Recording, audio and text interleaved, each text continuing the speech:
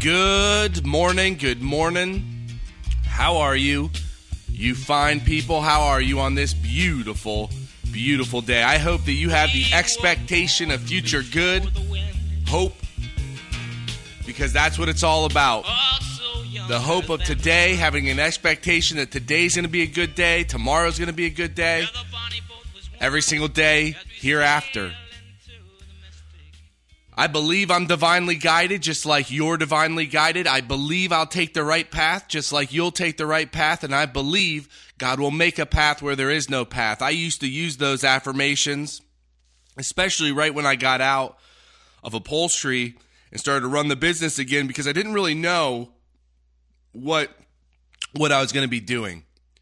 And God is settling me into my position, and I'm very grateful for that. I'm very, very thankful for the people He brought in to help. It's wonderful. But having the expectation and knowing that God's going to direct your path, God's going to direct your steps, knowing that God will make a way where there is no way, and knowing that God is love and there is no love, or there is no fear where there's love. And I'm going to go over a couple verses this morning. If you go to chapter 3 of 2 Thessalonians, it says, "Finally, brethren, pray for us, that the word of the Lord may run or have free course and be glorified, even as it is with you." Sometimes Sometimes I think about, am I glorifying the word? There's an emotional release when you let people know and when you tell yourself that you actually love what you hear when you hear God's word. I glorify God's word all the time. It's wonderful what it's in here. And it's really wonderful when you read it and it starts to hit you. Because all of a sudden you're accomplishing, number one, that you can read the word and understand it with understanding, knowing that God is directing you. And number two, what it does to your heart. God's word never comes back void to Him. When you hear the word, it's going to cause effect. It has to. Verse 2, "And that we may be delivered from unreasonable and wicked or evil men, for all have not the faith." And is that not the truth? Verse 3, "But the Lord," and this is Christ, "is faithful, who shall set you or establish you and guard you from the wicked one." The body of believers is moved by Jesus Christ. The head is Christ Jesus. He's directing the body of believers. And He's going to keep us away from the evil one. Now there's God Almighty, who runs the show, who runs everything. But it's His Son that guides the believers. Verse 4, "Now we have confidence in Christ as touching you, that ye both do and will do the things that we command you. And the Lord guard," and this is Christ, and Christ guide or direct your hearts into the love of God and into the patience as waiting of Christ. Everything is to direct us into God's love. And I want to go over God's love because I've talked about it I've talked about it a lot in the last couple weeks. And I want to go over those verses. If you go to chapter 4 of 1 John, verse 16, it says, "And we have known and believed the love that God hath to us. God is love, and he that dwelleth in love dwelleth in God, and God in him." When you are in love, when you set your heart in love, you are dwelling in God's essence, in what God is. He is love. Verse 17, "Herein is our love made perfect, that we may have boldness in the day of judgment, because as He is, so are we in this world."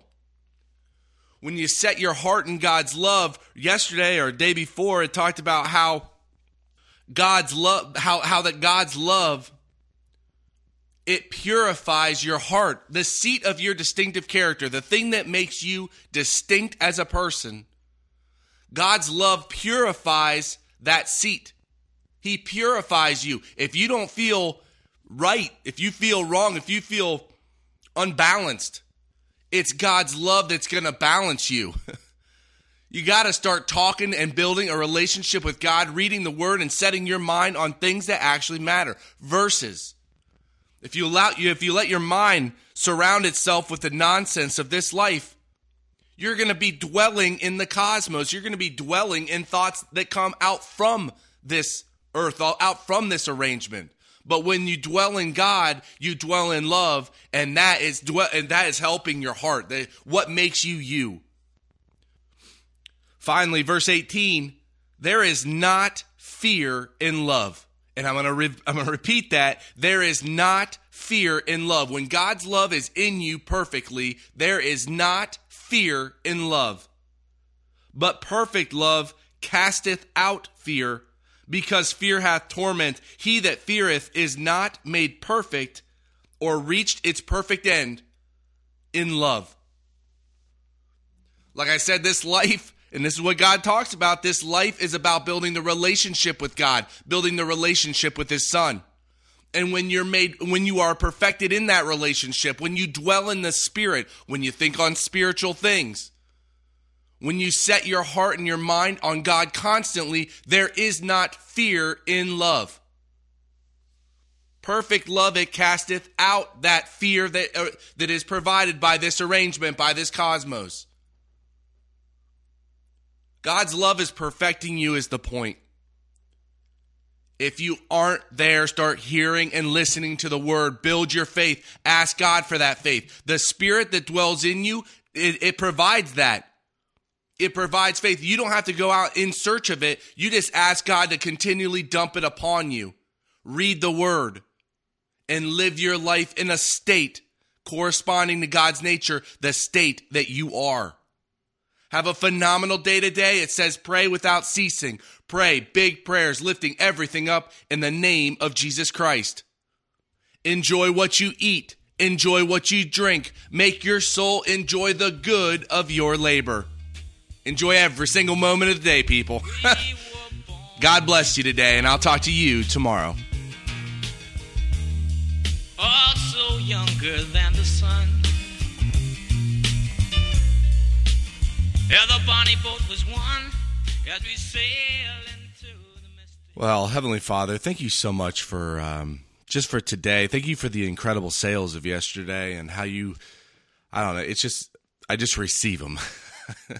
I thank you for working with me constantly, working on my heart and changing me and continually building me up as a person, perfecting me. I thank you for each and every one of your believers. I pray for those that are listening to this teaching today, Father, that you just fill them full of your joy, your energy, and that they can go out there and enjoy their life.